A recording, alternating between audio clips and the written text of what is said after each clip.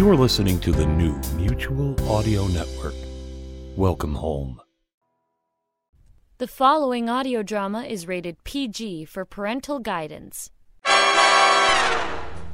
Once again, Decoder Ring Theater presents another page from the casebook of that master of mystery, that sultan of sleuthing, Martin Bracknell's immortal detective, Black Jack Justice, starring Christopher Mott as Jack and Andrea Lyons as Trixie Dixon, girl detective.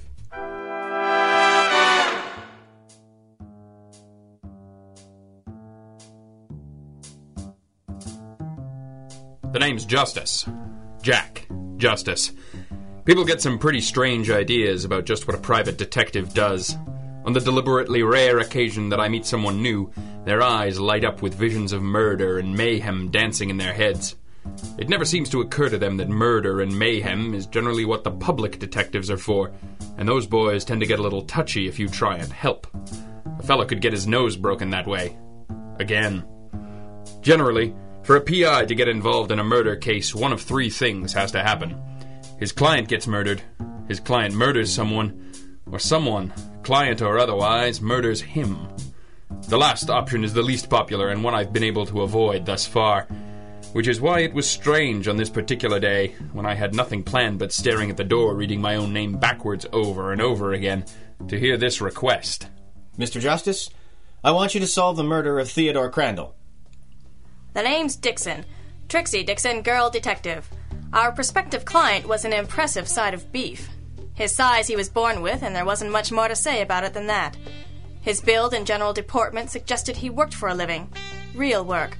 Not the kind most folks do these days. His press suit and clean hands suggested that whatever it was he used to do, he'd been good enough at it that he didn't have to do it much anymore. He was polite, but he didn't mince words. He looked you in the eyes when he spoke to you. Not handsome, not ugly. A man, taken for all in all, as they say. He opened the door, nodded at me, walked to the middle of the room, and made his rather unique request as if it were the sort of thing we did each and every day. Jack and I exchanged a look. We hated to dispel his illusions. A case was a case. Well, that's very interesting, Mr. Arbor. Leon Arbor. This is my partner, Miss Dixon. Trixie, please. Glad to know you. Truth of the matter is, we've been run off our feet lately. I haven't seen the paper in days. I'm afraid I'm not familiar with the Crandall murder. Trix? Theodore Crandall? Why, Jack, that was 5 years ago, wasn't it, Mr. Arbor? More like 7, young lady. But you're right. A 7-year-old murder? What makes you think we can do what John Law can't? The police? Well, I'm sure they tried, but I'm just as sure they aren't trying anymore. There's a reason for that, you know. Memories fade. Witnesses forget, move, die, you name it. They call them cold cases for a reason. If you're not interested... Interested? Brother, I haven't been this interested in anything for weeks. Then why? We just want you to have an idea of what we're up against, Mr. Arbor. Why don't you tell us everything you know, and we'll know better if it's worth your trouble and expense. In this matter, Miss Dixon... forgive me, Trixie. There's no trouble too great, and I will spare no expense. Why? What was Theodore Crandall to you? Crandall? Nothing. Never met the man. Trixie? Yeah, Jack? Take the phone off the hook, would you? You have our complete attention, Mr. Arbor. Well, sir, I'm a simple sort of man. I'm not one normally for speeches. I'm in construction, worked my way up over the years, and in the last 10 years I've owned my own company. We're not the biggest in town, but we get the job done, and that still counts for something in this world. Yes, sir. It's not easy work, but it's something I've always enjoyed, even through the hard years. I guess I figured I had everything I needed, till I met her. Her? Helen. She'd been through so much, and well, you just have to look at me to know I've never been much for courting the ladies. It took a little time, but, well, I'd do anything in this world for her, Mr. Justice. You've got to know that. Mr. Arbor. Yeah? You lost me somewhere between the murder investigation and the love story. Jeez, that's right. I'm sorry. It's just, I get so tongue-tied, even talking about her. Leon Arbor looked down as he told his story and played with the ends of his fingers like a shy little boy. I've been a detective for too long to take much at face value, but if these big, strong, silent types ever figure out they can make the most jaded heart go pitter-pat with a routine like this, sisters, we are all in trouble. If what he was after was legal, my vote was to take the case. Helen is now my wife, Mr. Justice. But before that, she was Helen Crandall. Crandall? Don't suppose that's a coincidence? No, sir. My wife is Theodore Crandall's widow. I'm afraid I still don't understand. Helen is a wonderful woman. I've tried to make her happy. She says she is, but in my heart I know she's still haunted by what happened to her first husband. Sometimes she seems so far away. Well, when I ask about it, she'll smile and pretend nothing's wrong, but I can tell. And then there are the nightmares. She won't tell me about them, but... Mr. Justice, Miss Dixon, there's nothing in this world I wouldn't do for her. I've done all that I can, but the one thing that might give her peace is beyond my power to give. You think if her first husband's murder was solved, that'd do the trick? I think it would help, yes. It's worth my money to find out if it's worth your time. I looked at Trixie and she looked at me. I could see it in her eyes. She was soft for the big lug. His story rang true enough. It wasn't like we were besieged by other offers. I rubbed my chin to give the general impression that I was still thinking about it. I held Mr. Arbor's eyes for half a minute. He met my gaze without a flinch. I looked back to Trixie and shrugged a little. Mr. Arbor, we'll take the case. I appreciate it. But you've got to understand, if the police never made an arrest, it's for a reason. If their investigation hit a wall, the chances are very good that ours will too. The odds are, at the end of the day, you'll have nothing to show for this but the dead certainty that you tried your best, and so did we. Any detective who'd tell you different is a liar. I appreciate your honesty. When can you start? Right now. I'll draw up a contract. Trixie, you hit the stacks. I'm not sure how Jack used to reconcile being a detective with his loathing of libraries, but I do know since we've partnered up, I never had to fight much to land the bookwork. An awful lot of what a detective does happens in libraries, archives, halls of records, and the like. I loved it. Burrowing through the newspaper files on the Crandall murder, I felt like a treasure hunter. Old Squarejaw could wear out 2 pairs of shoes and not start out on such solid ground. Theodore Crandall had been found late at night in an alley behind the factory he owned, not 20 feet from his car. The trunk was open. His face was scratched, his knuckles were bruised, and there was a jagged piece of metal about 7 inches long sticking out of his belly. His watch and wallet had been taken, and the bulls figured that was the motive. They'd had a suspect, a wino they found 5 days later with several gallons of fine domestic paint thinner where his blood ought to be, and Crandall's half-empty billfold in his pocket. It had taken 2 days to sober him up, and another 3 to confirm his alibi. But in the end, they had to admit he'd just tripped over the body and reckoned the corpse wouldn't be needing his things. By the time they picked up the trail again, it had gone cold, and it looked like it stayed that way. The case had slowly drifted back from page 1 and finally disappeared after a 2-paragraph mention on page 16, just above the title schedules. And that was it. I got a sandwich at a lunch counter and decided to walk back to the office, with a slight detour to the alley where Crandall had died. I wondered what Jack was up to, but I didn't wonder all that hard. Leon Arbor paid for a week up front, all in cash. He was ready to pony up more, but I convinced him to come back in a week to see what we had and if it seemed worthwhile to continue. He signed on the dotted line, shook my hand warmly, and gave me a chuck on the shoulder that would have knocked a smaller man on his back. He even had the good grace to look mildly sheepish at his own enthusiasm. I was starting to think Trixie was right about this guy, and I was sure I didn't want to end up on his bad side. I left a message with Hap Jackson at the ME's office, begging for a copy of the coroner's report. I was sure Lady Bookworm would be gone for the rest of the morning, and didn't feel much like waiting around, so I rang up Mike Rogers, crime reporter from the Gazette. Mike had been around so long he'd broken this story when Cain killed Abel. I figured he might point me in the right direction, if properly motivated. When you offered to buy me lunch, Jack, I expected a little more than a visit to the hot dog cart out front. Why's that? I happen to know you eat 4 of these a day. You working for my wife again? No, your cardiologist. So, the Crandall murder, huh? Who's the client? Client? So that's what I've been doing wrong all this time. All right, wise guy. What do you need? You must have had a twinkle on this somewhere, Mike. Sure, the cops chased a robbery angle for a few days. Made it look good. Of course, it dead-ended, and a few days later, things just sort of clammed up. Clammed up? Any cop worth a suit can answer all your questions in a way that gives a guy nothing to print. Me?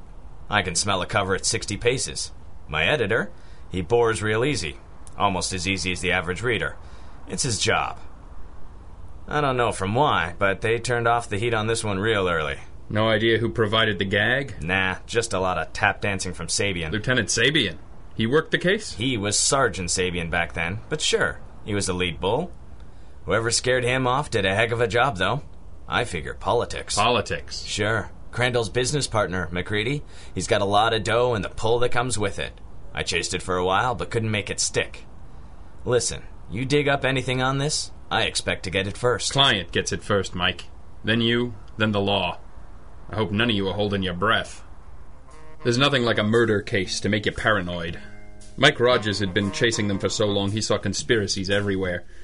Sabian was a first-class pain in the neck, but he was a good cop. He didn't scare easy, and I didn't believe that 7 years had changed him that much. On the way back to the office, I ran into Trixie.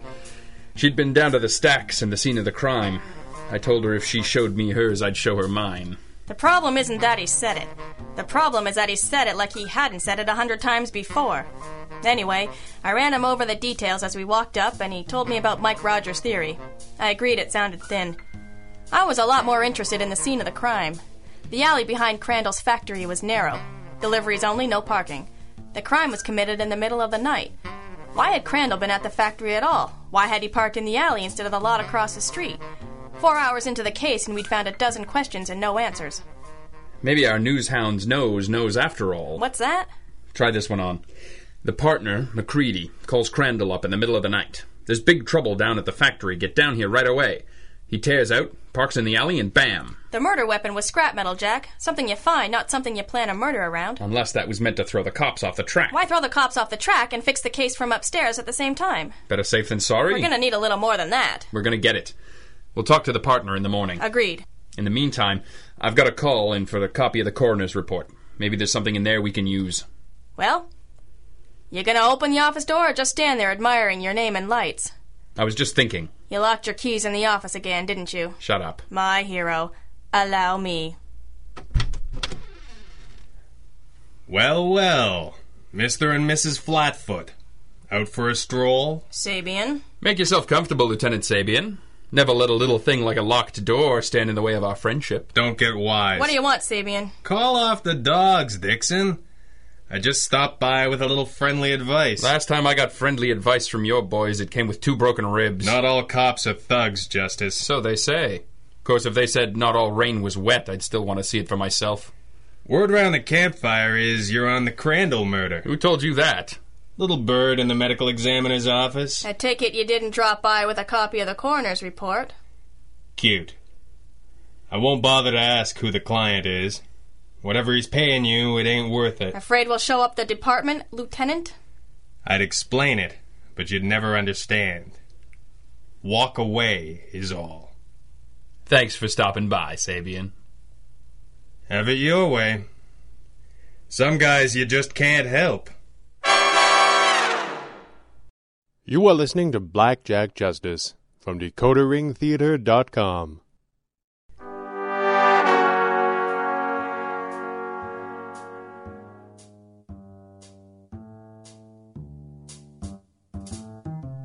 No detective likes to be told to walk away from a case.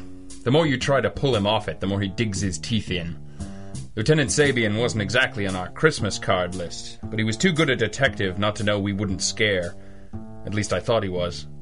Mike Rogers' theory that the fix was in on the Crandall murder was looking less and less crazy all the time. If something had run Sabian off the case 7 years ago, it meant the trail hadn't gone cold after all. Which meant that happy ending our client, Leon Arbor, was trying to buy for his wife might just be possible. Of course, if this something was big and bad enough to run Sabian up a tree, the ending might not be all that happy for Trixie and me. We could only hope the partner, Mr. McCready, was a little more forthcoming. I don't understand why you're digging around this mess again. Ted Crandall's been dead 7 years. Can't you just let him rest? Maybe his rest isn't the issue, Mr. McCready. There's other interested parties. Interested parties? It can't be an insurance angle. Ted didn't carry a policy. His only business relationship was with me, and I didn't hire you. He had no family. He had a wife? Helen didn't hire you. What makes you so sure? I didn't... Look, Helen Crandall has been through enough. Don't dredge this up. You talk to her often? Often enough. Not often enough to know that she's been Helen Arbor for the last 4 years? Does she still own her husband's share of this company? No, I bought her out shortly after Ted died. I see. I'm not sure I like what you're implying. Did I imply something, Jack? Helen had no means of support. You can check the records. I paid her twice what Ted's half of the business was worth. Very generous. It was the least I could do. What was your partner doing here in the middle of the night? Ted often worked late. So he'd been here all day? I suppose. Parked in the alley? I couldn't say. Is that what you told the police? You'd have to ask them. We have. They're a little sketchy on details. You talked to Sergeant Sabian? You can't remember your statement to the police, but you remember the name of the detective you gave it to? Maybe you should talk to Sergeant Sabian. You use that alley for anything except deliveries? Not that I know of. Any chance we could see a shipping manifest from the day Crandall died? You should really... Look, MacReady, if we promise to talk to Sabian, can we see the manifest? You'll call him? Scout's honor. Fortunately, Jack was never a Boy Scout, so we got what we wanted and hightailed it out of there. I had a feeling that Sabian's phone would be ringing all right, but it'd be MacReady on the other end confirming the lieutenant's suspicions that we hadn't laid off the case. We had to go to ground while we figured out where to go from here. We made camp at the Blue Moon Bar down the street and thrashed things out as best we could. All else fails. Start with the facts. Facts? The facts are the problem. The murder weapon was a found object. Says crime of opportunity. But what opportunity? No robbery, at least not till after the fact. The wino. The wino. Maybe we should dig him up. I think we'd have to. He was a transient wino 7 years ago. Think he took the cure and made his first million? I think the partner. Why? Why else is he dancing so fast to keep this covered? Why is Sabian? And why did your friend Hap tip him off? I don't know. MacReady owns a factory. He's got some pull. He and Crandall meet late at the factory. They argue. MacReady grabs a piece of metal and before you know it... All right, don't give me that look. I know how thin it is. What's the motive? Control of the business. Think Crandall would have turned down an offer equal to what MacReady gave his widow? The least I could do? Think MacReady bribed Sabian to keep it quiet? I think Sabian's too good a cop for that. And if you tell him I said so, I'll clip your beak. Likewise. If it's not the business and it's not a robbery, what about a mob hit? Something to do with the business. That's why MacReady won't talk. He's still scared? No. Sabian worked his way up from beat cop busting those rackets. If it was the mob, he'd have hung them from the treetops. Besides, you ever hear of a mob hit with a piece of scrap metal? Scrap metal. What was on that manifest again? 2 shipments out, 1 morning, 1 afternoon. 3 deliveries. The first was 9:30, the last 6:45. So there's no way Crandall's car was there all day. He went there for something. But what? Who found the body? A crew coming in to pick up the trash. City crew? Nah, private outfit. They haul a container of industrial waste out of there once a week, nice and regular. Late at night? How did you... You didn't just look at the relevant page in the manifest, did you? So Crandall could have been coming down for something that was in the container. Something that wasn't supposed to go. And someone stabbed him with his own garbage? Why not? Sure, why not? Who and why? Right. Who and why? Okay, I'm gonna hate myself for saying this. Leon Arbor? Love's the other classic motive, isn't it? Relax, Trix. It don't make much sense to hire detectives to catch yourself, but I'm suspicious in nature. You pumped him? While we were dotting the T's on the contract. Didn't take much. Some mutual friends introduced he and Helen 2 years after the murder. Thank God. We're running in circles here. We can't get any of the original reports or interviews. The partner won't talk to us. We could take Arbor's last dollar and not find the wino. How far can we get without talking to the wife? Nobody talks to the wife. Good afternoon, Lieutenant Sabian. We were just hiding from you. You're doing a pretty lousy job. You're in the bar closest to your office. Give me a little credit. Come to hand out more friendly advice, Sabian? If I thought you were bright enough to take it. Here. That doesn't look like a police file. It's not. It's from my private files, and it's going back there, too. If I can't shake you loose, I may as well let you in the know and hope you've got the sense to see it like I did. Open it. We did. The first thing we found was Sabian's original interview notes. He hadn't been able to talk to the wife right away. The doctor said it was nerves after hearing about her husband's death. He was still chasing the robbery angle, so that was all well and good. Then that fell apart, and he stamped his feet till he got in to see Helen Crandall. It was a week later, and she was made up. But there was no hiding the black eye, the split lip. He could see from the way she babied her right arm that it had been recently sprained at the elbow. The kind of sprain you get when someone twists your arm till it almost snaps. She wouldn't speak, wouldn't look at him. He saw the broken fingernails on her right hand. He didn't have to wonder if they'd match the scratches on her late husband's cheek. He saw the bandages on both wrists. The next thing in the file were copies of Helen Crandall's medical records. The doctor had done for Sabian what Sabian was now doing for us, spelling it all out plain. He treated the Crandalls for years. He treated her broken wrist the year before, her black eyes, the broken nose 6 months earlier, both concussions, including the one she almost didn't wake up from. He'd saved her from the suicide attempt after the murder. He laid it all out in the open, because he knew hiding it had never done any good. Crandall drank, and he got ideas. She took it. She covered for him. Then one night he got it in his head that she'd cheated on him. and he did what any reasonable man in his position would have done. He beat his wife to a pulp, threw her in the trunk of his car, and took her to his factory to kill her and throw her body in a container of scrap due to be picked up that night. Finally, she fought back. I doubt she even knew what was in her hand. If you'd seen her then, I've had a few rotten nights for things that I've done. Walking away from the Crandall murder? It ain't one of them. Who knows about this? Nobody that disagrees with me. Except maybe you two. Give me that file. You can't prove any of this. See you in the funny papers. Sabian. Yeah? Drink? I'm on duty. I'll be... You probably will. The problem now is, what do we tell our client?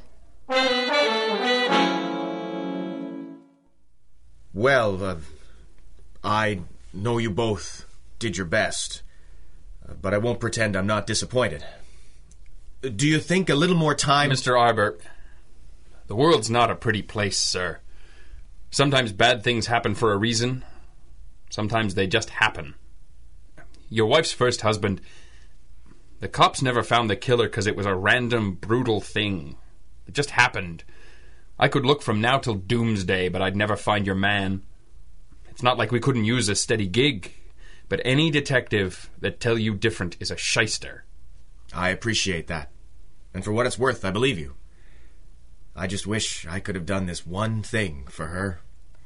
Mr. Arbor, we don't know each other well, and I never met Ted Crandall. But from what I've learned in the last week, sir, even if the day he died was the worst day in her life, I'd say the best was probably the day she met you. You can't fix the past. You're a prince to try, and I wish we could have made it happen for you. But you've got the present and the future to make as bright as you know how. Give her that, Leon. It's all she'd want from you and more than she had before. Thank you, Trixie.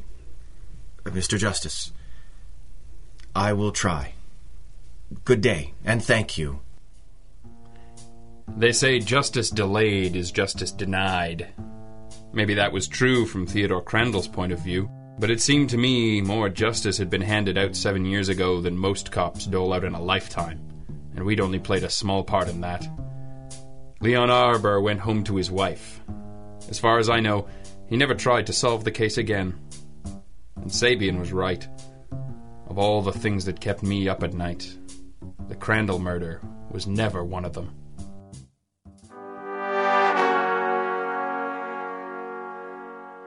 Blackjack Justice, Episode 4, Justice Delayed, was written and directed by Greg Taylor and starred Christopher Mott and Andrea Lyons, with additional voices by Brian Vaughn, Kevin Robinson, Peter Nichol, and Greg Taylor.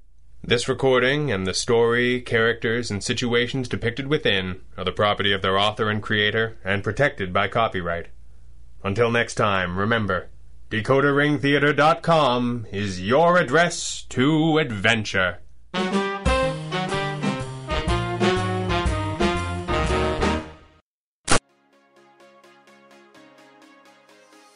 Hey everyone, it's Mark from Leap Audio. I'm here to tell you about something really exciting. July 24 through 26 of 2020, Halifax, Nova Scotia, we are gathering together in the world's first international modern audio drama convention and family reunion. Inspired in part by the living, loving memory of our dear friend Bill Hullweg, we're bringing together writers, producers, actors, and our fans for workshops, seminars, and even live performances. So join us, won't you? Go to madcon.com. That's www.mad-con.com for more information. I hope to see you in Halifax in 2020.